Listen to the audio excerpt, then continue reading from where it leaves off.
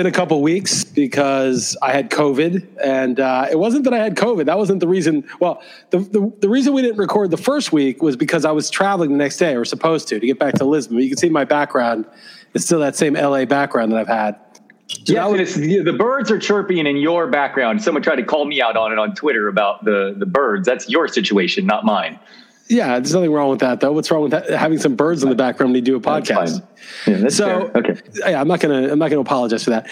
So the first reason we didn't have a podcast was Wednesday because I was traveling Thursday, and there's no way I could edit it and get it done in time.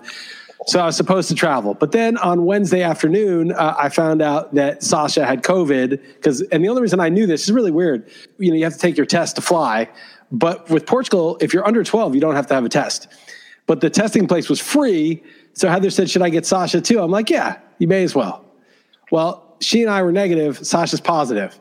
What do you do now? Like, we can't go, but also we can't stay because we're at Heather's mom's house, and Heather's mom, we don't want to give her COVID. And so what do? I'm like, Airbnb? I don't know. Like, what do you do as a family? You're not in your own house, just quarantining. You're at someone else's house that is older. So what do you do in that situation? Yeah, that's tough. And you're saying the internet was no good either, right? Well, no, the internet at this place where I'm doing this is great, but no, I know, but I'm saying the last. Well, yeah, well, that's so we didn't even know. So we're like, I called a couple of people just to tell them, hey, you saw Sasha 5 days ago. She's got COVID. At that point, I was negative and I didn't have any symptoms. She had like no symptoms. She had like a little runny nose maybe, but she had it. And we tested again just to make sure it wasn't false positive, and she had it. So then, and you could have just not tested and flown back, you're saying, because she wasn't even required. Right. I would have got sick like when we got to Germany, and then they would like put me in some quarantine hotel. Well, you would have got other people say, no, I'm glad, good thing that. And I would have got people sick on the plane. No, good thing that didn't happen. So you guys are okay though, before we get any further. I mean, Heather's the worst of the three of us right now, but she's alive. But we'll get into that. So my friend who I called to tell him, hey, we were hanging out, Friday or whatever, 5 days ago, just so you know. He calls me back. He says, you interested in staying in my parents' condo? It's empty. They're in the summer. They're on the East Coast. It's only there in the winter. And I'm like, yeah, I'm interested. Where else am I going to go? Like, literally, we had nowhere to go. So we pick up the keys from him, and I drop off a $200 bottle of wine. Heather told me it's a $600 bottle of wine that she got from her mom's very wealthy ex-husband as a gift. So we gave that to them at least. Nice. And then we headed over there. But then we get there, and I text them, what's the Wi-Fi? They're like, oh, no, they shut it down. There's no Wi-Fi there until the summer. Spoiler alert. Yeah, I gotcha. So that's why you went on XM. Yeah, it's not. Right. Because I could have, if I had good bandwidth, I would have just plugged in and done it there. And, I was sick. I mean, but anyway, this is Thursday. This is Wednesday. And so we've been there ever since. But it's by the beach. We can go to the ocean and stuff. But we can't go into a restaurant or go into a store. Sasha's negative. So we send her in to get coffee, but she complains. She doesn't want to deal with it. I'm still positive. I tested on Monday. I tested again today. I'm not sick. I haven't been sick for like 5 days. I have, a little residual whatever, but I'm fine. I feel normal. But Heather's still sick. She's okay, but she's just coughing a lot and achy and stuff still. I felt pretty crappy for like 4 days. It was like a regular, kind of a bad cold, I didn't feel like I was going to die or anything. Anyway, we'll get into some sports. We'll get back into other stuff, but that's why we haven't done the show for a couple of weeks. I'm supposed to be in Lisbon, but until I get a negative test, and then Heather, who's behind me, till she gets a negative test, we can't go anywhere. I mean, we're trapped here. So where are you now, though? You have internet. You're back on XM. No, I'm at Heather's mom's house. She's at work all day, and I'm in the back. I'm outside, and I mean, I'm not going into places until I'm a negative test, just to be extra careful. Sure. It's been 13 days, since I got it's like longer than the quarantine, but. I just want to get that negative test. I mean, if it goes on for like a month, I'm just going to say, screw it. But for now, I'm going to just try to get a negative test, and then I'll be able to do everything. Are you staying at the other place without the internet, and you're just driving? Yes, I'm driving there, and you have no flight back yet as of now. We can't book one because we don't know when we're going to be negative, and it's just like the whole thing is such a nightmare. Wow. And we're lucky to have this place. I mean, it's nice enough. It's near the beach. We go to the beach, but it's someone else's place. It's we're ordering in food every day. It's horrible. I can't even go to the grocery store or, any of that stuff. Yeah. We send Sasha in to get stuff because she's negative, but she can only do the basics. She can't go into like Whole Foods and do a shop for us or something, so. Yeah. Well, sorry to hear that, man, but I'm glad to hear you guys are recovering. That's certainly an inconvenience. You guys just thought you'd be home and then now you're stuck for a month. It's horrible. But I mean, there's like refugees who take like a boat across the Caribbean or the Mediterranean or people muling them who are like, shoot them. I mean, there is a Kabul situation going on. Trying to get out of Afghanistan. That's a good example for instance. If your country totally botched the exit strategy and you have to get out or get murdered. Yes. So we're not quite in that situation. I wouldn't say. So no, you're not. Yeah, a lot going on in the world so much I don't even know where to start. So we'll start with sports. Yeah. We'll do a little sports and we'll get into the other world stuff. So I want to start with this actually. Our guy Andrew Matney, one of our followers, listeners, he's very supportive of the pod. He's a friend of the pod, I would say. But he gave me crap after last pod. He actually gave me crap. He was upset with something in the pod, actually. Do you recall what Andrew Matney was upset about? Which one was it? Was he calling me out for my baseball season? He was saying that I just really gave short shrift to how well you're doing in baseball and that I didn't give you the credit you deserved. And so he was calling me out. He was upset about that. He felt that you've got all these teams in the top 25 or whatever out of like 20-something 100 teams. And I was sort of like, you're, whatever. And I'll say, okay, fair. That's fair. But that was July. That last podcast was in July. I mean, if you finish where you are now, I will give you a lot of credit. But I didn't want to, I do want to jinx you, obviously. But credit in mid-July. I mean, if you end up finishing, one of them is 50th, one of them is 112th, and one of them is 162nd, I'll say that was a really strong season. But I'm not going to, bend over backwards to praise that. But if you finish the end of the year top 3 in the 25, then you're going to deserve some praise for that. Is it fair? That's fair. How are they doing now? I'm winning all 3 of the RotoWire Online Championships. One's in 22nd place, one's in 27th, and one's in 40th. You're not even in the top 20 anymore. Yeah. 22nd and 27th though. Okay. Winning 2. I'm in 3 main events, winning 2 of them. Winning 2 mains. Yes. Winning 2 mains. Wow. What are you overall in the best one of those? 41 and 44. 41 and 44. I mean, there's a month and a half left. Like you could win one of those. Yeah. I'm winning with League of Leagues, Yahoo Friends and Family, both my home leagues, Barf, this Bay Area one. I mean, it's by far the best fantasy season I've ever had so far of any. Well, and no one's had a season that good. It's been pretty good. If you finish 3 in the top 50 and win 2 out of 3 main events and win a couple of other leagues that you're in, you can't really have a better season. I guess you could if you won the overall. Right. But that's about it. Yeah. But the overall is a bit of luck between like 20th and 1st. You have some in the 20s, then you're sort of hoping to just get that boost at the end. And I lost my first round pick in all 3 of the RotoWire leagues. It was Bieber, Bauer, and who's the other first round pick that's slipping my DeGrom. So, crazy. Anyway, At least you got some money's worth out of them before they went down. It wasn't like you had Yelich or something like that. Sure. But still, I'm saying I've literally lost my first rounder in all these, in a lot of these. I mean, I had Glasnow and all the others too. Glasnow was my second or third rounder in the Glasnow everywhere. You cannot never have too much pitching, it turns out. Yeah, no, I've liked it was Gausman. Gausman's the guy that's carrying you. Gausman and Freddie Peralta. Yeah. Those are the 2 guys, right? I have a lot of Carlos Rodon too, and he went down too. But I appreciate him going down as opposed to just getting torn apart the final 6 weeks. It's better just going down. But I was kind of getting lucky on him because a lot of these pitchers, though, went through 100 innings last year. So it's interesting what's going to happen here. Corbin Burns' Cy Young ticket is live. What if the Giants win the World Series and Ohtani wins the MVP? Corbin Burns wins Cy Young. It would be a nice season for me for Dude, it would be so sick if you won the MVP bet, the Cy Young bet, the World Series bet. Did you bet on the Giants? At 50-1, significant amount. And you won all those leagues. I think you're going to wake up and it's going to be February 1st. And you're going to just be what could go wrong? No, you're going to wake up. It's going to be February 1st. And you're going to realize you dreamt that this is not a real thing. Yeah. No, and there's so much time left to go poorly. And let me tell you, I'm all out of Fab in the Jeff Erickson League, 100% out. You're almost out in my league too. I mean, a couple. So it could just go really bad. Could be a battle of attrition, all these empty spots and stuff. So you know what, though? Whatever. I'm glad with the strategy I went with. I studied more than ever before. I'm more prepared than ever before. So it's nice, like it's something to tell your kids. You do the homework.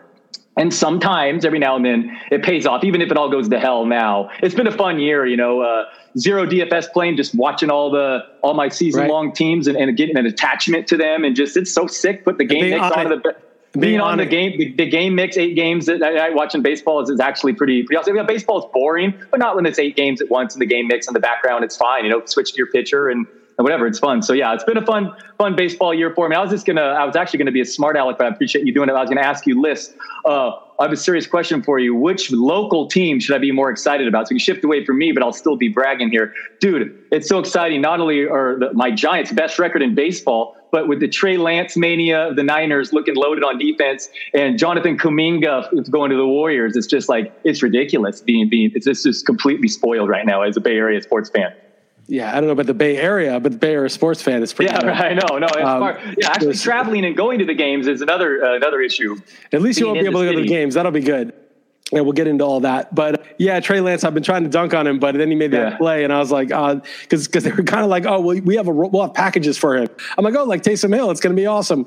But then he made that like on the run, 60-yard in the air, perfect throw. Who was that caught it? Like Jordan Matthews or somebody like that caught it. Trent Sherfield. Oh, Trent Sherfield. Anyway, he was the lowest graded PFF passer of all the rookies by far, though, this week. Which is I feel like that's more of an indictment of the PFF grade. There were 4 blatant drops, horrific backup linemen letting a jailbreak every time. Right. I mean, that was a weird grade. Well, it was just one of those. It was just one of those throws. Like when we have that Brady Justin Herbert bet, and I showed you that he's just kind of like easily, gracefully moving out of the rush and just casually slinging a ball. I mean, who sells it though? He sold that play action and Ayuk was open. He could have went underneath. All I'm saying is Shanahan's not looking at that tape and starting Jimmy Garoppolo. I mean, Jimmy Garoppolo couldn't make that throw. You think Lance is starting week 1?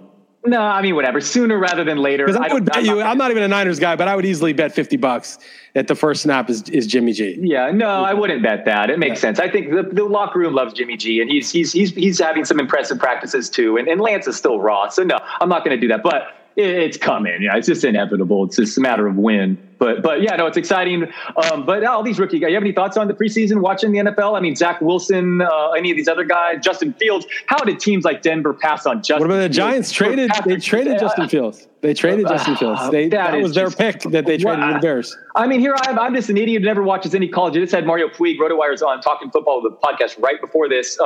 And it's just crazy. I did the reading and Fields I don't understand what's happening. It was obvious before. I mean, like why are these teams that need quarterback passing on the Giants don't need a quarterback, obviously. The Giants are set for Danny Dogecoin. You appreciated that one too. No, I didn't appreciate I promise I wasn't just calling you out on my article, but I love you actually came across it and read a little, and you thought that I was subtweeting you or in my article. But I love it. Hopkins. Not only did I take Hopkins over Ridley, I have Ridley ahead of Hopkins, by the way, now, and AJ Brown too. But I only took Hopkins ahead of Ridley and was close because of that foot thing, and it looks like he's over that. But I still like Hopkins. I'm not like, oh no, I can't believe I did that. I think Hopkins will be fine. I also moved AJ Brown way up because I've just been reading the camp reports, and like, he's playing on bad knees last year, and he had 12.8 yards per target as a rookie, and he still had 10 with the bad knees.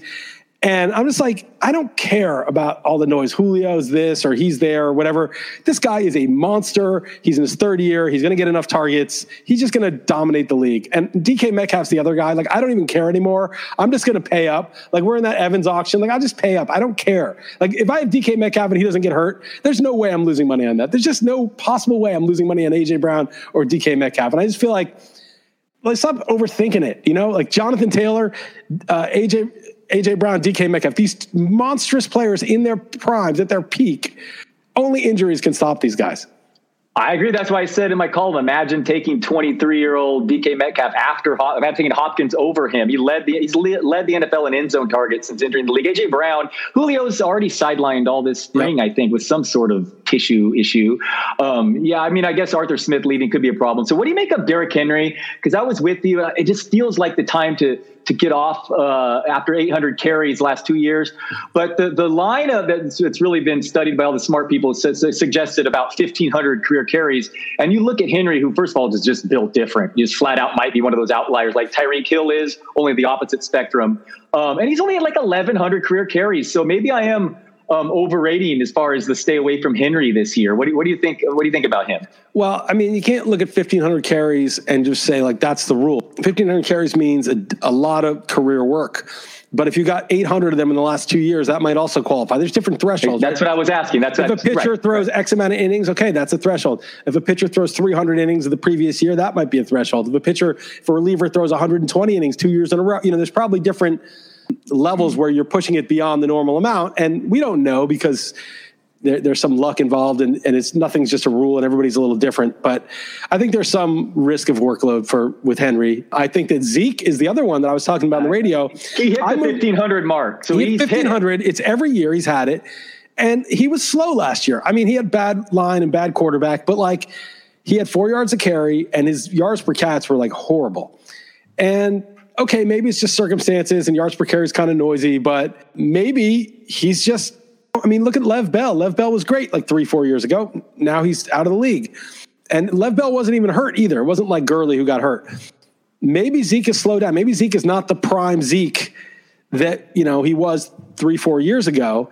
And so again, with that line, with that offense, he'll still be like serviceable, but you might be getting kind of a Joe Mixon instead of like prime Zeke. I'm not saying that's true. I'm just saying it occurred to me, like we're just like writing off Zeke's bad year as like, oh yeah, he had a bad situation. But like, what if he's just kind of, he's just kind of not the guy that he was when he came into the league? Yeah, no, and he's hit that 1,500 marker. Yeah. It's a career trajectory. You start going downhill there. So he's an interesting case because you look at the first month with Dak last year and just he had so many carries inside the 5, so many targets. And Tony Pollard, by the way, was not any good himself when he was given the chance last year. Yeah, so forget that. So Elliott, I mean, the situation, by the way, I'm laughing at your Dak yo-yoing on the rankings and calling me out as well on Twitter with that. But it says Lasky tried to mock you for taking him in the 4th round. And then I put him back up, but I still have him below Herbert and I still have him below Lamar Jackson now. Yeah. So Elliott, but having said that, so I've talked myself into him as my number 3 player, and I've been drafting him as such. But yeah, you don't really feel comfortable taking someone there whom I know I want no part of next year.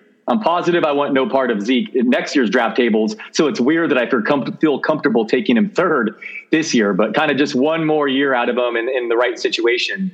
But yeah, that's certainly not ideal. Justin Herbert, by the way, I'm just going to say he excelled in areas that are typically not sustainable. The final 10 games last year, do you know what his YPA was? What do you think Herbert's YPA was, final 10 games?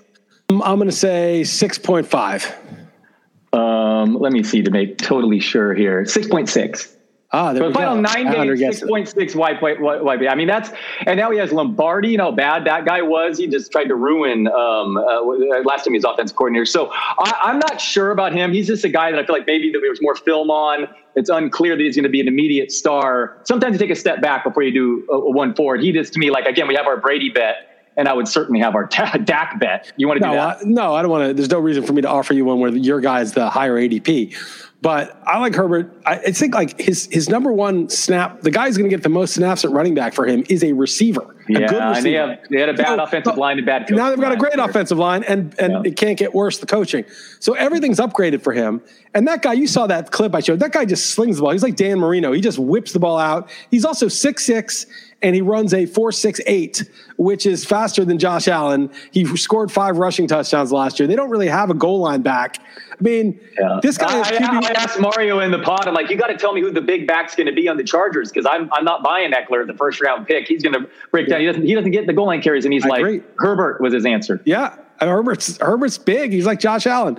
So you got Josh Allen there, but he's going in the 6th round, and it's the same thing, like just as many passes, except instead of Devin Singletary, they got Austin Eckler is the prime pass catcher. So that's a really good situation for him. Okay, could be. All right, I'm not going to push back too much on Herbert, but yeah, it's a weird situation with Zeke, and the whole first round is weird. That there's just so like Eckler's going 6th or something in the NFFC leagues in some places. I mean, but then at the same time, Nick Chubb in PPR, I like him around 6 where you've been taking him too, but that's it's not exactly the great ideal in a PPR league, so it's really weird. That's why I think Jonathan Jonathan Taylor, I'm with you. Yeah, no, I know. Now, just all this noise about the line and Wentz and these other running backs. Like, just take the absolute beast in his prime who showed that he's the guy that he was supposed to be, all the pedigree, runs a 4.39 at 230 pounds or whatever it is. This is the guy. I mean, this is Adrian Peterson with some pass catching skill. Just take the guy. I mean, just forget it. Just forget about all this stuff. Do you remember any offensive linemen on the Vikings when Peterson was around? Any names? Any quarterbacks of note? No, you don't remember anybody. There's nobody good. It doesn't matter. This is the guy. So I don't know. He might be the safest, given his age and workload. He might be the safest pick. Seriously, if my life depended on it, I probably would say he'd have the highest floor. Like, seriously. So I'm with you on that. What about Najee Harris? Obviously not the safest because we haven't seen him do it at the NFL level. But why am I feel I'm beginning to realize that I'm way ahead of him. Like, I'm taking him in another league. That seems crazy that I took him in the Vegas league at 8th overall or whatever. But I got him into the 2nd in an NFFC league with Vlad the other day. How many running backs can you project to get 300 touches? Like 4, 5, and he's one of them. So I don't know. What are your thoughts on him? I got him like 10th or something like that. Okay, overall, you mean, right? Yeah, overall. I mean, I think the only receiver I have ahead of him is Devontae Adams, and then someone called me out on Twitter too and tagged Andy Behrens because he has Kelsey really high, and I have Kelsey apparently like 22nd or something. Me too. I have Kelsey's a career high. Yeah, so I mean, you would take Najee Harris over Kelsey, right? Oh, snap call that. I wouldn't even think about that. I mean, I would take I'd take DK Metcalf over Kelsey. I'd take AJ Brown over Kelsey. I would take a lot of these guys. I'm not as high in Justin Jefferson as you. I think he's good. I don't love the fact that he hurt his shoulder. Stefania was on today and said she didn't think it was that big of a deal. She said he could get aggravated, but she's not moving him down. So maybe I'll move him back up 1 or 2 spots. But Brown and Metcalf are just the guys I'm going to have. Those two. But Najee Harris, you're okay with Najee Harris if you have the 10th. Yeah, I don't know anything about college football, so I don't know how good he is. I don't know how good he is. I mean, he's good enough to get in the first round, I guess, and I don't know how he's going to do as a pass catcher. Like the Steelers tend to just use their guy, whether it's Connor or Lev Bell, just as he's the everything guy. So they'll probably throw 50 passes his way. I mean, he'll probably get 50 catches and 280 carries if he stays healthy. And if you say, well, generically, we don't know much about the guy. He's a first round pick, but we don't know anything else. And he's going to get 280 and 50. He's a top 10 pick, right? I mean, that's all you need to know, right? I mean, that's pretty much it. No, it's funny to me to just be like, that's crazy to take him in the first round and then watch none of his backups get drafted. What other running backs don't have backups even get drafted, But it's partly because the situation's not that good and he doesn't have a clear backup. And you could say that's a knock on him because you can't even back him up. But I don't even care about backing up my guy. I mean, if you have Dalvin Cook and then what Alex Madison's going to save your season, forget about it, man. If you have Dalvin Cook, he's probably going to get hurt. If you get 12 or 13 games that are good and hopefully in your fantasy playoffs, I just meant there's no one on that roster you can project to get 30 touches outside of him is what I'm saying. Like he just so locked in the role was my point. But anyway, ETN, I'm with you on him too, and we agree too much in football. It's a problem for me. But ETN, it wasn't great watching James Robinson go out there in the preseason game and just totally dominate the first word guy. I guess Minshew may have missed ETN on a screen that he would have taken to the house. I'm still buying. I love the upside and the talent, but. Any thoughts after 1 week of preseason and watching Urban Meyer and company? There's a chance he's a total bust, right? I mean, it's a 4th round pick. It's a 3rd round pick in my case in one league. I'll probably get him in the 4th now. He'll slip after that game. Yeah, I took him in the Vlad league early like you, 3rd round. Yeah. But look, I mean, one guy tweeted me, the Guilds, he's a good player, and he tweeted me, he's like, you got to thank James Robinson. He's the guy keeping Travis Etienne artificially low. And James Robinson's good. Like he's going to play. Good. And 17 games, and I think a lot of running backs, except Najee Harris and 3 others, are going to actually split more carries this year because of the extra season. But I guess the bet with ETN is the skills, the pedigree, where they took him, the connection with the quarterback, and just sort of like, oh, yeah, he's going to get some play because of that no matter what. And when he does, it's going to be so obvious they have to give him more. And then no matter who the coach is, he's going to say, okay, we got to get this guy the ball. And then you're going to you're going to cash in when they start being like, it's what happened to Kamara as a rookie, right? Kamara didn't have the pedigree, but he was so good. They had Mark Ingram, who was good, and they had a running back. So there was really no way for Kamara to do well unless Ingram got hurt, it seemed. But what happened was Kamara was just so good that they just kept, he just got a lot of work. And it seems like that's what might happen. You have Lawrence as a rookie with his guy just dumping it off all the time, and them knowing that he's there. I don't know. It just seems like they're going to probably give him work. And then the question is, if they give him work and he's really good, what's the upside? And the upside is first round pick next year, early first round pick. So I'm still in. Maybe in our league, I could have taken Allen Robinson instead and left him to you, but I took a chance. I wanted to have at least one share of it. I'd argue he has an okay floor too, just in PPR leagues, just because he's going to get 4 or 5 catches. That team was 1-15 last year, and I just feel like even if he really gets less carries than we want, I feel like the receptions will be there. All right, man. So what are you going to do? A third beat Chris Liss? I am. I was going to do it like this week in Lisbon, but now I don't know. I don't have the bandwidth. I don't want to do it on my phone. I'm using my hotspot to send emails, be on Twitter, whatever. Do you do any prime times or any of the bigger ones? Yeah, I'm in the prime time in September. Nice. So that one is looking forward to that. Yeah, the next 2 weeks for me it's a joke how many drafts I have and how many leagues I'm going to be in. Luckily, football is so easy to manage. It's easier. It's easier. It's not nothing, but it's easier. Yeah. I almost think I'm not going to do this, but just going AJ Brown and DK Metcalf at the 1-2 turn, get me those two guys. Forget about Adams and Hill. Get me AJ Brown and Metcalf, and then round 3 and 4. Well, you get third round reversal, so you could probably get McLaurin there or something like that, right? So you got those 3, and then round 4 you probably won't get ETN even after the bad. Pitts. Well, Pitts. That's super aggressive to get Pitts there. Yeah, get Pitts and get Cooper Kupp and Pitts at the next 2 or whatever, and then worry about running back. Why is that aggressive? I took him in the 3rd round in our league. You took him super aggressive. The dude has the biggest wingspan of any NFL player in the last 20 years, and he's playing indoors with Arthur Smith. Not bigger than Ayuk though. It can't be bigger than Ayuk. You're right. Good call. Everyone talks about how bad rookie years tight ends have had. Gronk caught 10 touchdowns. We did on 52 targets. And this is a totally different, NFL. Well, why can't Pitts? And also, Gronk is the greatest tight end of all time, but Pitts is supposed to be the greatest tight end. Pitts is going to be better. Yeah. Well, he's supposed to be. I'm still getting Gronk everywhere where I can. It's ridiculous where he's going. Right. And then the other guy I like now is Irv Smith. I've talked myself into Irv Smith. Irv Smith is the number 3 receiver there. He's in his 3rd year. He showed up jacked. He was a 2nd round pick. I mean, this is it. He's going to score 8-9 touchdowns. He's going to get 1,000 yards. He's going to be the next guy. Every year there's somebody. Waller became a guy at some point. He was nobody a couple of years ago. I think Irv Smith's going to be the next guy. Old man Thielen will get hurt. Totally agree. Love him. I have him 9th, moving him ahead of Dallas Goedert. I'm going to start moving him up because now Ertz is starting to cut into Goddard. So I got to. Oh, yeah. I moved him. Yeah, I'm with you. It's Noah Fant. There's so many guys there and bad quarterbacks. It's hard to. I have him ahead of him. I have Irv Smith ahead of him. Yeah, I'm with you. He's going to eat at the goal line. Even if he doesn't help you too much, in the yardage or whatever, at minimum, he'll approach double-digit TDs. I'm with you. He looks good. What about your Giants and Saquon Barkley situation? I'm moving him up. It just seems like everything's to plan, right? There's been no setback. They've been cautious. They've been very careful what they're saying. They're not promising very much, but he just keeps chugging along. And I think maybe he'll get 10 carries in week 1 or something, modest, but 17-game season, that's not a big deal. They were starting to get people getting Taylor and Saquon at the turn. I know. And I said, that's the Stone Cold nuts. That's the dream. It is nuts, man. I mean, I love Metcalf and AJ Brown, and maybe you get lucky at AJ Brown in the first pick of the 3rd round, that's the Stone Cold nuts, right? Barkley and Taylor, and then you get AJ Brown first pick of the 3rd round. That's it. But I don't think I think Taylor's starting to creep up. I think Barkley's creeping up because there's been no bad news. Those 2 guys, you could take those guys at 4, Taylor and Barkley. I mean, I have no problem with it. So yeah, I'm in on Barkley again. The Giants.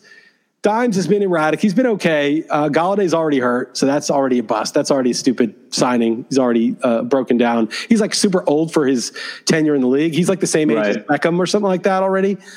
I'm not really high on Galladay.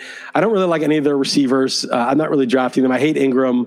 Kadarius Toney, I'll get him with the last pick because he's banged up now, but they believe in that guy. Urban Meyer wanted that guy. I think he would have taken him over ETN, and he's just an electric talent. And I think if Galladay's banged up and they've got like Slayton and Shepard, but like Tony will have a role.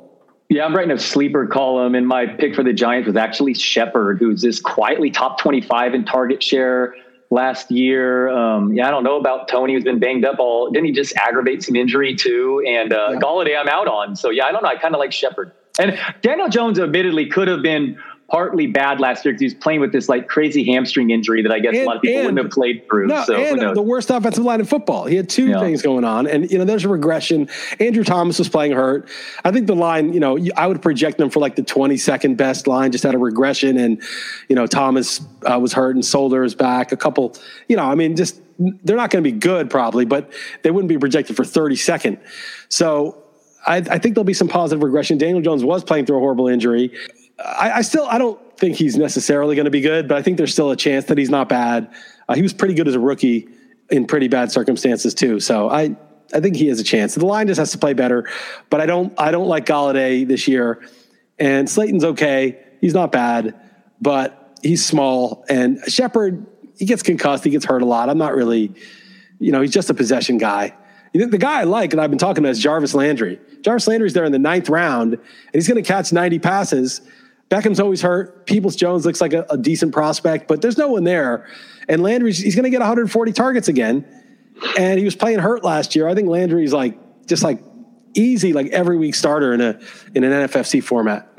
I kind of like Mayfield, who's totally free in one quarterback leagues. He got 7.8 YPA for the second half. 2 of those games in crazy wind and without Beckham.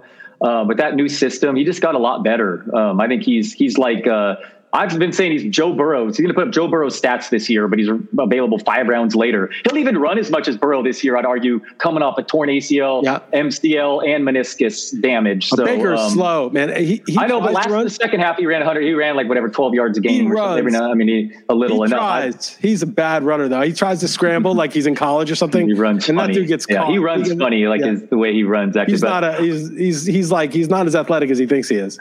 Yeah, but anyway, I can see Landry eating out of the slot, PPR, very cheap receptions for sure. But I'm kind of buying in OBJ in a bounce back. That guy got up to such an inner circle Hall of Fame start. Now he's supposedly healthy and motivated. So we'll see. In my comment in the Snarky 150, I wrote, as far from his prime as AJ Green, or farther from his prime than AJ Green. I love OBJ, but I'm worried that those injuries are not, he's never going to be that guy again. There's just been possible. Oh, totally possible. I hope I'm wrong, actually, and I'll probably get a share just in case. Yeah, totally possible. That team's going to be good. Their schedule looks easy, and I don't know, they're going to run the heck out of the ball, and I like the coaching. I think the Browns are overhyped last couple of years, but obviously they did well at the end of last season. But I think they're the real deal entering this year. Yeah, this should be good. All right, that's enough football. You got anything else? No, I think that's about enough. You get sick of me talking Trey Lance, I'm sure, the rest of the season. But let's talk about other stuff, man. There's a lot going on in the world. A lot of stuff going on. As I said, I got COVID. I'll just tell people, because I was looking for this when I started getting it. What do you get? What are the symptoms? People curious. The first, so Sasha's positive on Wednesday, and I felt pretty normal, though. I felt a little tired or whatever, but nothing. But then on Thursday, I actually was like, uh-oh, I'm sick. I got this thing, right? So I had chills. And I remember I went down to pick up the delivery food, and just being outside in my shorts, just getting this food was got a chill to the bone, filled up this hot bath. I was then I was sweating first night. Next day, I had this horrible headache, body aches, but this bad headache, less chills, fever of 99, 99 and a half, nothing serious. And then the headache went down into a body and chest aches. For the next 2 days, I felt this horrible chest and body ache. And I had ivermectin, which I'd gotten from that nurse practitioner I've told you about. And I was saying, I can't, some people are did that help? I'm like, there's no way to know, because I didn't do the control. I can't be the control. Right. I took some of that and vitamin C and a bunch of other stuff, lysine and olive leaf extract and quercetin and NAC. I had all these vitamins. Baby aspirin. Anyway, so it was 2 or 3 days of body aches. And then it just became sort of a malaise for a couple of days. And then the last week, I've just been pretty much fine. Occasionally I'll be I'm kind of tired doing this or something. But by today, I've got a little raspy throat maybe, but that's it. So that was all it was. Heather was a little worse than me. She's still a little sick. She got it a couple of days. Basically, Sasha got it. And then we were in quarantine. And even the day that we just tested for the hell of it for the trip. We didn't suspect anything. So she slept in my bed. So like, I've got somebody's COVID positive in my bed. Of course I caught it. Then we're in quarantine. And so then Heather got it. Yeah. So that was, my son tested positive months ago, and he was on my lap all day that day, and none of us ended up actually feeling sick. So I don't know. It's all weird, but who knows if it was a false positive? I don't know. Right. But it sounds like you got inevitable. We probably were just lucky. Maybe you didn't have it because it'd be impossible to be in the same house as someone and not have that spread, one would think. So sucks, man. Sorry to hear it. And I bet it's obviously the problem isn't, this is we'll see if there's long-term or whatever, but like, I feel fine. I feel like I had a cold, you have a flu, you're still a little like, it takes a week or two to get totally all the snot out, basically, all the phlegm, but like, this was just a cold. So, I don't feel bad about that. And I'm glad that I got it over with, but I got a positive test on Monday. So I can't get on an airplane, and Heather's not even testing yet because she knows she's going to be positive. Right. So, and it's not just that. It's like, okay, fine. You're in LA. There's nothing urgent. Her school doesn't start, for. Right. I was going to ask that. Yeah. Not for a couple of weeks, but like, it's like, okay, but I can't even go into a place yet. I can't even go in to get coffee. I've got to drive here to do this. I'm still basically quarantined. We've been going to the ocean and swimming, which has been really nice. But like, okay, that's good. But like, you can't go into a place. So it's been crap. But anyway, that's just with me. But just if anyone's curious I'm not saying it'll be the same way for you. And I had the vitamins I had and felt like I had the right medicine. But that's what it was. Yeah, this Whoop device I wear, supposedly its respiratory rate signals, I guess, if you have it. That's part of the reason a lot of people wear it, I guess. That's something interesting. I don't know if you start going below. Yeah, how was your respiratory? How was your breathing? Anything I never felt like I was struggling for air or anything. I feel like it would be hard. I've been doing 50 push-ups and I can do them. And I'm not like, I think maybe because I thought I had COVID before because I thought I had it and then I took an antibodies test and it was positive. I know. So I thought I had it before. So I think maybe I had something in my lungs and the ivermectin might have knocked it out. I don't know. Cause my lungs were pretty good doing the push-ups, like better than I'm less out of breath doing them, but I don't know. 50's legit, stuff up. By the way. Well, I can do 60. We had a contest with like her family, Heather's family, and I had to crush them with 60. That's legit at once. Yeah, that's tough to do. That's really good. I'm impressed. Yeah. That's good. I still want to watch you race Joe Bartle, though. Also. Oh, Joe Bartle, then. He's probably fast because, he's saying he's dominating the basketball court. I'm very surprised by that. But, you don't want to judge somebody on appearance. He says he can beat me. Maybe he can't. If he's actually legit fast and he's 28 or 29, he will beat me. I told you on the show I raced my friend's 13-year-old kid who's like, he 2 years ago, he ran like a 5K in 21 minutes. He's a good athlete. And it was a tie, for like 35 yards. But I think that was the first day I might've been getting, because I was super out of breath that day. So I'll give myself the W, but that's the last time. Next summer, he's going to smoke me, I'm sure. My daughter just signed up for cross country. I'm excited. We'll see. She hasn't ran very long lengths, but man, she's the fastest in her class. Even the boys, they challenge her to races. She just easily beats them. Your wife is athletic. That's amazing. Yeah, I don't know how it happened. My son's definitely, I don't know if he's going to the same trajectory. He's small and a little bit shy, but man, my daughter, she's scored 3 goals in like a 5-minute span in the indoor soccer game over the weekend. It was pretty sick. So she's definitely got genes different than her dad. I need to demand a maternity test. I keep asking for one. Maternity test for sure. Yeah. Maternity too. No. Her wife. My wife isn't very athletic either. No, I need a maternity test. Yeah. Wow. They swapped out babies in the hospital or something like that. Yeah. Anyway. So Sasha. I know Sasha's really good at fighting too. So that's all I wanted to know. Yeah, exactly. Yeah, you got to keep sending me those videos. They're impressive. You know how Twitter gets. I need security, man. I need to get security. So I'm gonna have her drop some people. Certainly those NLMs, she'll drop those dudes, no problem. I'm not kidding. She would drop them. We actually went to a boxing gym. I don't know if we talked about this last time. I don't think we did. It's Manny Pacquiao's training for a fight at the Wild Card, and we went there. And who knows if that's where we picked it up. But so we trained with this guy who was like champ of Canada, and my friend sent me a video of this dude knocking out some guy at some serious like title bout. And this guy's cool, and he was like. And we both did a serious lesson. He showed me these weird combinations where you got to like duck and do an uppercut and then a hook and then and when you're hitting it and start crushing, he's like, that's what I'm talking about. That's what I'm talking about. He keeps saying that as you're crushing it and you feel good. You're like, oh yeah, that is what you're talking about. Starting to crush. And she was throwing some punches. She was having trouble because she's only 9 and like, it's a lot. Yes, it's really tiring, and you're squatting all down all the time, and and ducking and throwing these combinations. But it was good. It was like a real gym, a real trainer. Like she got to see like the whole thing. I told her they must have made the gym nicer, because I was like, this is like a Rocky gym, because we watched Rocky together, and it wasn't nearly as dingy as the Rocky gym. I remember it being more dingy, but they must have cleaned it up. Nice, awesome. Did you take notes for the pod? You want to talk about the Cobble situation? Well, Bitcoin infrastructure bill. The Bitcoin infrastructure bill happened while we were gone, by the way. There's a lot that happened. I was insanely checking up on that, and then it ended up, I guess it was nothing. It's still unknown, so that was frustrating. What do you want to talk about next? I think the first thing I want to talk about is I'm just there's people who want to mandate people taking vaccines, whether they want them or not, whether they're no matter how good they are. And the idea, and I'm just really big on the civil liberties and the Nuremberg Accords of you can't make somebody take a medicine. You can persuade them. You can tell them why it's good. You can, help them see the science behind it and explain it to them, but you can't make them. And that's just like a line you can't cross in a free society. But that was under the idea that okay, if everyone does take this, then this will just be over with, and let's do it, herd immunity. And now we're finding out that A, you need boosters, these things wear off. B, you can catch it even if you have it. You can spread it even if you have the vaccine. And now it's this is not going to end if everybody vaccinates. It may protect a bunch of people, but it's not going to end.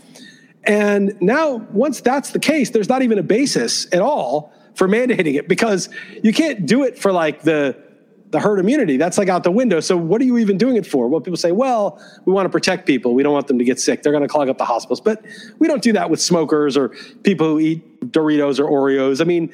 We say, we treat everybody who goes to the hospital if they get sick and take different risks, ride a motorcycle, whatever. And it's a very inhumane society that's oh, you took X amount of risks that we didn't accept, so we can't treat you. I think that's obviously wrong. So there's no basis anymore. Even I didn't think there was a basis, even if there was, even if the goal was clear. Now that the goal is not even clear, there's no basis, and yet they're still trying to go ahead with this stuff. The Raiders, don't want to go in. Exactly what I was going to say. That is happening. Yeah, they're going ahead anyway. And that's so weird, because it's okay, we're going to put these plans in because we believe, and again, I think this is illegal, and also immoral, that to achieve herd immunity, we can take control of what's in your bloodstream. So they're going to do that. But now there's not even the goal that, to achieve herd immunity, that's out the window, and it can still be spread. And yet they're but we had these plans in place. So how can we shelve these plans? Well, no, your plan doesn't make sense anymore. Even if you thought it was worth it, even if you thought, unlike me, that mandating something was worth the trade-off, which again, I think that's the tail risk of mandating medicine for somebody is not worth the trade-off. But even if you thought it was, now there's not even really a payoff for it. And so what are they doing? But they're still going ahead. They're still trying to do this, which is just they're hoping that everybody just out of inertia is okay, yeah, I guess they're just doing this. All right, I'll find my papers. Yeah, I want to eat at this restaurant. Here's my papers. And I see a lot of people pushing back and being dude, I'm not showing my papers in a free society. I'm sorry. A lot of people they're I got the vaccine. It's giving me protection. I'm glad I got it. But they're but I am not going to show my papers. So fuck off. Don't ask me for that. That's not your right to ask. And I really respect that. It's not about me or you or whoever your status. It's no, irrespective of status, this is not acceptable. And then now that the basis for it's completely collapsed, it's so bizarre that they're still going forward. They can't even argue the thing that they would argue, that, it's worth it. How could this be worth it? It's incredible that they're just going forward with it without any basis at all. And anyone wants to push back on your thesis, can I point to that Substack article you wrote, which I don't think we've had a pod since then too. So talk about that. Yeah, it's this guy, Nicolo something. I gotta go to my Twitter to get his name, but it's his style. And he interviewed Greenwald, so I saw it. Nicolo Soldo, and I don't think he's on Twitter, but he basically has these joke interviews, you're obviously a menace and a this, and he totally mocks. He says stuff that's totally not even permissible. I would get in big trouble for saying this on the podcast, the stuff he says. But I just kind of went with that style of interviewing myself as Twitter interviewing me. Basically everything that I encounter on Twitter interviewing me. I don't know. I try to make it funny, you're trying to kill everybody, and it's just such a distortion. And sometimes someone will forward me something somebody's saying about me, and it's such a distortion of what I'm saying. It's just some made up crap. I basically just asked the questions from their perspective on Twitter and went into detail about what I actually think, as if this podcast isn't enough, but it's another venue. I just wanted to point it out. For anyone. Yeah, I don't you need to go over it, but yeah, just anyone should check that out. It was a good counter to a lot of. I mean, you addressed the issue, any issues anyone every might issue have. that they come up. Yes, and and it's like, you know, people just flat out lie about what you said, and I don't know if they know that they're lying. I think they have like a talking point or a belief or a religion in their head, and then you say something that, you know, I'm against the vaccine mandates or passports. And they say, how can you be against vaccines? He's doing something so dangerous. And then they just run with it in their mind and they tell a lie about you. Like, you're trying to do this when you've never once said that, because in their mind, saying you're against the mandate is the same thing as saying you're against it, or it should be, you know, you're anti this. And for some reason they think that anything that has any connotation that's not you must do this is negative and somehow harmful, and so anything they say about you in the general direction of that is basically fair game. It's fair enough. It's true enough. And so I wrote that to be like extremely clear about what I'm saying and what I'm not saying. Yes, no, it definitely. Even though I feel like I'm very clear, even on Twitter anyway. But it's like people just distort what you say because it just triggers like this lower brain, reptilian brain reaction to, like, you know, something that they think is bad. So I hear what you're saying in general, but yeah, I mean, it looks like it is going, the train has left the tracks though. I mean, it is. I don't think so. I think they're trying to implement it here and there in places. I think a lot of people are saying no.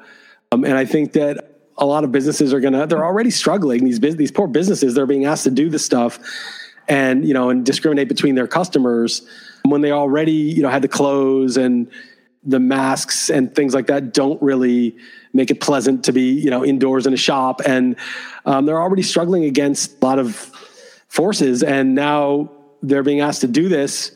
And I think it's bad. And I hope people just say no. You know, I think people, look, I'm the same way as everybody else. You know, like, I really would rather not say anything, keep my head down, and know for sure that this fever will pass. And we will not be Australia. I don't know if you know what's going on in Australia. It's like a totalitarian police state, and that will never will never happen. And what the hell are they doing there? I mean, you want to be Sweden or you want to be Australia? I mean, it's just preposterous. It's so obvious which one you want to be, right?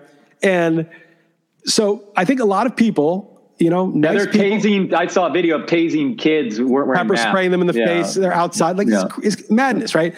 And this is for the public health. This is not, and this is controlled now. You know, it gets, when you're a parent, you know how it is. You yell at your kid about something you want and they ignore you. And then it becomes a fight about control. The thing that you were actually fighting about is like, that's beside the point. At a certain point, you just get mad because they're not doing what you want.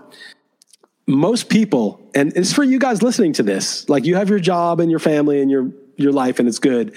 And you're just like me. You want this to just go away, and you want to be able to live your life, and you're willing to take a chance. Maybe you took the vaccine. Maybe you started eating healthier, whatever it is, however you've prepared yourself. You don't want to catch it. Obviously, you're not trying to spread it, but you're taking the risk. You're just like, this is my life. I want to live again. And you're sort of like, I don't want this totalitarian stuff going. I don't want to turn into Australia. But you're just hoping it passes, and you don't want to say anything, because if it can pass without you saying something, then you sort of got away with it. You know, you sort of like, okay. But I don't think that's going to happen. I think it will get defeated, but if and only if people just say no. Absolutely not. I'm for any medicine that's helpful for people. I'm for people assessing their risk and taking whatever measures they feel comfortable with. But I'm not going to turn into Australia. I'm going to say no to these things, and I'm going to see the road that we're going down before it's too far.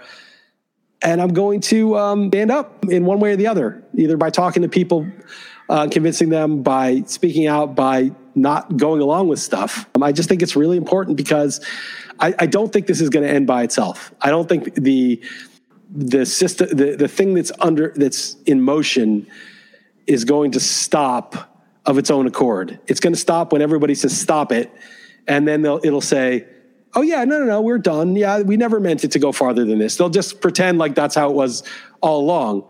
But it's going to be up to individual people. And I feel every day I feel more strongly about that. And I just think people should do what they think is right. That's all. Do what you think is right. Don't do what you think is convenient or what'll get you in the, no trouble or whatever. Just do what's right. Don't listen to me for what's right. To figure it out for yourself. But act on your conscience, man, because if not you, then who? It's we're all the people that have the responsibility. Well said, man. Okay, what about Bitcoin? We haven't talked about it in a while, and with pretty craziness happened in Congress. Yeah, I don't want to get into that too much. I think that failed. I think they stuck it on this senile senator from Alabama that doesn't know what he's doing. And then in doing that, they just sort of let him take the fall because they know that the amount of money and political organization behind this is going to destroy anybody who stood in the way. And the reckoning is coming for all of those Congress people who are so cheaply bought off by banking for 200,000 here and 100,000 there. They do the bidding. I mean, the amount of wealth and power behind this is going to it's going to blow people away, and how organized it is online. Yeah, so I think that took people by surprise there, though. I think it did. I mean, the power it won't the next time. And as the price goes up, it's got to be more power. And I think there's going to be a reckoning in this bill. It's a couple of years before it's even law. Mm-hmm. And I think I'm not worried about it, and there's going to be strong organization now to fight everything.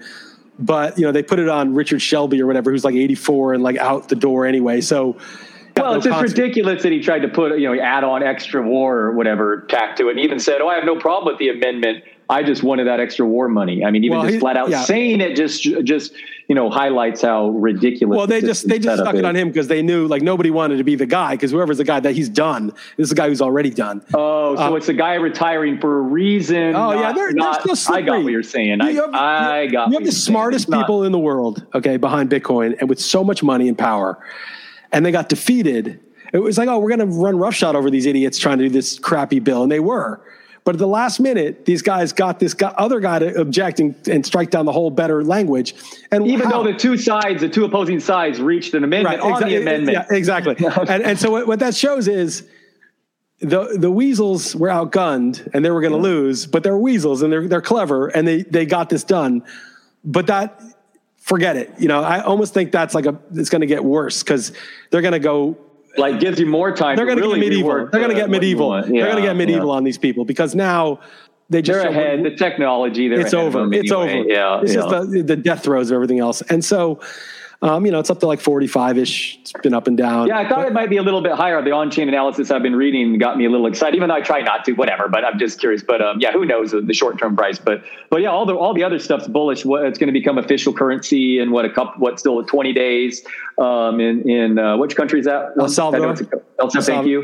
Thank you. And another big company just recently said that they're going to start using, I forgot who that, but anyway, it's just constantly just news, more and more bullish, it feels like. But what about Ethereum, man? I have a lot of people in my ear saying that that's the better store long term. I haven't let that noise get to me at all. But do you have any thoughts on that?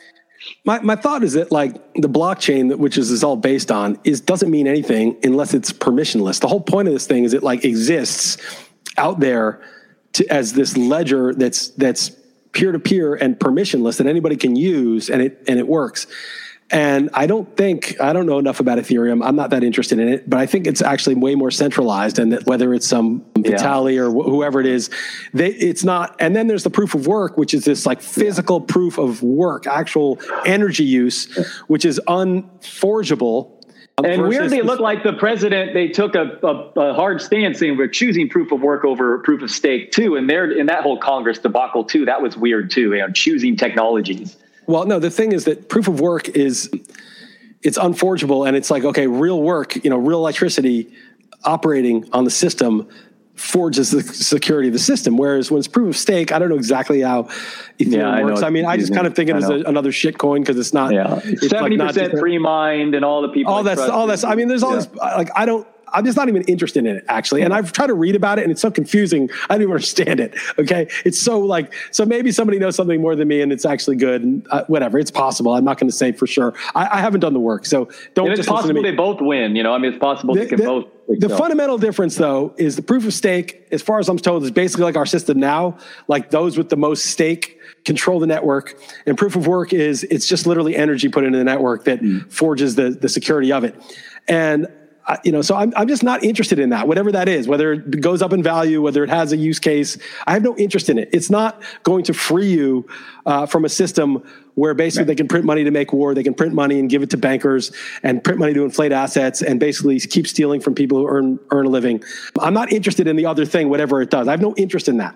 I'm interested in the hard money that is the escape from the totalitarian system that we're increasingly being put into. I have no interest in some other investment proposition. Oh, this one's going to skyrocket. Look at this. I just don't even care about it. And I'm not going to say it's not going to go up because it has, and maybe I'm wrong and I don't know. But I just don't have an interest in it at all. Any of those things. No, fair. No, you're looking for a long-term store of value. I'm looking for long-term store of value. I'm looking for an escape hatch, a lifeboat. I'm looking for an alternative to a system that's getting more corrupted by the day. Yeah. Jordan Peterson had a podcast explaining to him Bitcoin. It was interesting enough with your boy Breedlove and company, but it was all right. Yeah. What was that thing that he got busted for that he was doing? Oh, clout, something about the big clout. He sold it all. Yeah. Oh, he got busted for big clout. Yes, he did. Anyway, it's exciting times, Bitcoin, but it was craziness with Congress kind of highlighting it. Suddenly Washington Post was running it on whatever front page talking about it. So interesting. It's only it's only seemingly growing.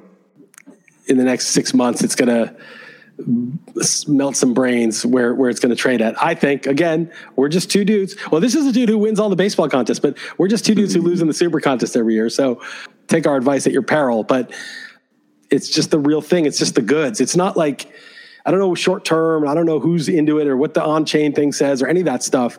I just think it's the good. It's like Jonathan Taylor, right? It's like, I don't know about all these details around it, but I just know that it's the goods.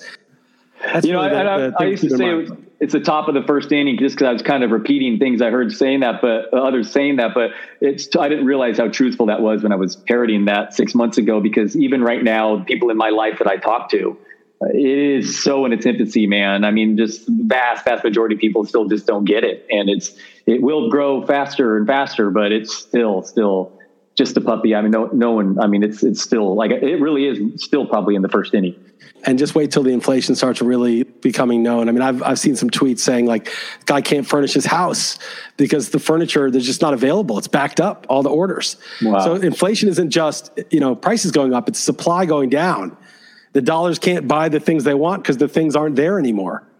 And there's a lot of bottleneck things going on with, China and the ports and the shipping and, all the stuff that's happened the past year. I don't know, man. I think if there's a panic and it happens fast, it happens gradually, then suddenly, right? Like there's a little inflation. We know it's kind of, even the Fed admits there's inflation. Even the bankers are admitting there's inflation. And all of a sudden, one day, if something jumps in price and there's a panic, I mean, this thing can happen fast. So that's when people are going to flee for the life raft, and that could happen anytime. Nobody really knows. Yeah, no doubt. Any thoughts on the Kabul situation? Yeah, I mean, I don't know how much I have that's original. I mean, it seems like there's a Julian Assange clip that Glenn Greenwald tweeted where he said that the whole reason that we're in Afghanistan for this long was not to win. It was that these war profiteers just kept siphoning money from the taxpayer of Europe and the U.S. and delivering it to basically war profiteer security state that goes back and forth where, they fund the security state. Everyone go watch that. Yeah, right. Everyone go watch that. And that's what it was for 20 years. And to Trump and Biden's credit, they were both like, let's get out for whatever reason. But obviously they botched this thing horrendously. And people are getting killed. There's like executions going on. It's horrible. Americans are still there. Afghans that helped the Americans. Taliban isn't really scared of COVID. They're not worried about the hashtags that you post about them. I mean, this isn't like Twitter, man. This is like hardcore savage dudes like doing horrible things to human beings. And I don't know how I don't really know why they did this. I mean, it's a humiliation. I read this thread by this deep state guy that I don't know if I don't trust him either, but he was saying that watch what China does for this. They're going to start having exercises in Taiwan. They're going to know that we don't want any piece of this. Russia's going to step up. He's basically saying once you're weak and it's shown. I read it too. I read that too. Okay. Yeah. I passed it on. Again, it's a deep state, maybe he wants more war. So I don't want to say that that's true. I'm just saying that it is not good to be humiliated on the global stage and for good reason. It's not like, it's just look at that, you lost face. It's like, no, you're not being able to protect your own people or protect the people who worked with you. It's horrible. It's tragic. And the idea that they knew, like they had to have known that this was going to fall, that this was a weak setup, and to just, pull out anyway, it raises some questions. And I don't want to go down the conspiracy rabbit holes or whatever, but it makes you wonder why they would do something like that consciously. I mean, like, did they really not know? I think they did know that it was going to be a mess. And I don't even know. I wouldn't say Biden knew. Biden, I don't even think I don't take him serious. I think he's like only half there. So I don't really think like he's the guy driving everything. I think, whoever's the national security team, whoever's like, driving this decision making, and I don't know who that is. I don't know, man. I think there's some questions. They don't even take questions from the press, and the press isn't even the press. But someone should be asking, you had to have known that these guys weren't prepared. A lot of people warned you that this was very fragile. Why did you do it anyway, like this? It's good to get out, but why did you do it without securing all your people first? Did you do it knowingly or did you do it unknowingly? Either way, it's very damning. Right. Yeah, it seemed like they didn't realize it was going to be so sudden, but no, it's tough. But I mean, did they really not realize that? Because it seemed like a lot of people were warning that and knew that. That footage is just so crazy, of the plane taking off on the runway and then people falling. It's horrible. It's horrible. It's really horrible. No, it's a horrible situation. But I would just say, like, there, people should be resigning over there. There should be accountability, and there is none. Nobody said, you know what, I resign. We botched this. It's like nobody takes responsibility for anything these days. Nobody powerful does. Somebody who tweets the wrong thing on Twitter does and then gets fired. That happens all the time. But nobody in power takes responsibility for a catastrophic situation. It's like a rotting empire when that happens, when nobody can even be held accountable for something like this. Yeah, I know, it sucks. You've been having any fun Twitter back and forth you want to talk about? Not really. I blocked a couple of people that were just rude. I'm feeling, it was weird. I was thinking about this today. Like, the old me used to be like, I'm going to kill this guy. I'm going to embarrass this guy. I'm going to show this guy up, And I'll defend myself if someone's attacking me. But I really feel like two things. Like, one, people see who people are, right? Like, I just think like people see how people behave. I don't have to add to it, right? It's there on display. And the second thing is, well, three things. Two is like haters are loyal, right? A lot of people, they're talking about you and you don't even know they exist. And if they're talking about you, it's loyal. It's good. It's publicizing you. There's people maybe who follow them and coming over and read what you wrote. Maybe they read my Substack post and get to it. So that's just a benefit. And then the third thing, which is even deeper, which I'm trying to get to this place, is the concept of a bodhisattva, and you see everybody else as a bodhisattva, an enlightened being trying to help you become enlightened. And if you see people who are prattling on about you and gossiping about you and saying stuff about you as bodhisattvas, as like somebody who's there to help you become enlightened, and they're just the exact thing you need because maybe your ego has gotten a little too sensitive about stuff, you're defending an image of yourself, and so that guy's libeling you or saying untrue things, it gets you all riled up like, I'm going to kill that guy, I'm going to show that guy up. And you just like sit with it and you're like, you know what? It's unpleasant to hear that, but it's good because it's not important. Like it's not an important thing. Now, obviously, again, if somebody threatens my livelihood or something like that, I would defend myself, but just, idle talk. The people are displaying themselves, but they're also serving a role for me too. They're publicizing me and they're also, as I said, bodhisattvas, like helping me just let go of having enemies. Like, why do I need enemies? I don't need enemies. My enemies are the oppressive forces of the large forces of society, not individual misguided people. Why should I be enemies with some guy who's pissed off about God knows what? It's not even worth it. So anyway, that's really all I got to say about that. That reminded me of Howard Stern. There was some funny stat, at least originally, he had something like 80% of his listeners hated him or something like, and most of his most loyal listeners just despised him or something like the hate listen is real. Yeah, and yes, you are good for ratings. And you're the new Stern for sure. The new Stern. Thank you for hate listening. Yeah, no doubt. You got anything else? I'll say one last thing. I watched some movies with Sasha and we picked some, like The Matrix 2 was terrible. I forgot how terrible that was and inappropriate in places. Just a bad choice. But we also watched First Blood. And believe it or not, that was more age appropriate. And I actually had a dream last night that we met Sylvester Stallone with Sasha and me. And she was very excited and he was very nice. So I just remembered I had a dream that we met because we watched Rocky, obviously. And then we watched First Blood. We didn't watch Rambo, which is kind of stupid. But First Blood is one of my favorite movies of all time. The fighting scenes are super awkward compared to like the Jason Bourne ones. It's like he's like not nearly as slick, but it is such a good movie. He's got Brian Dennehy with the knife up to his neck after he like disables all his guys and kills those dogs. That was the only thing Sashi was sad about, those traps. The dogs kind of whimpered after they came after him. He's got the knife to his neck. He said, I could have killed them all. I could have killed you. Back off, And of course that guy, he's a nutless monkey and he just wants to like fight the best guy ever and is in so over his head. Like when he goes to at the end of the movie when he goes, but First Blood holds up. A great movie, good movie to watch with your kids. Good values. I really enjoy First Blood. First Blood is legit. That's great. I haven't watched it with my daughter yet, but maybe soon. But yeah, no, it's very legit. And I know you fancy yourself a rapper. Did you enjoy my MC Paul Barman? I turned you on too.